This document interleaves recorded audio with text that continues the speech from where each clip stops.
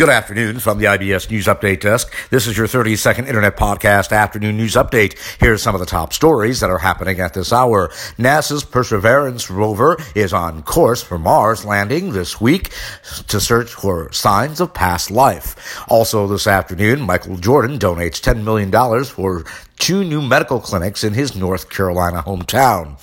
And United Airlines says it's launching Travel Ready Center so passengers can get COVID-19 tests at the airport. And that is your 30-second Internet Podcast Afternoon News Update for now. We'll have more podcast news updates throughout the day. Until then, from the IBS News Update Desk in downtown Chicago, I'm Nicholas Anastas, wishing you a very good afternoon.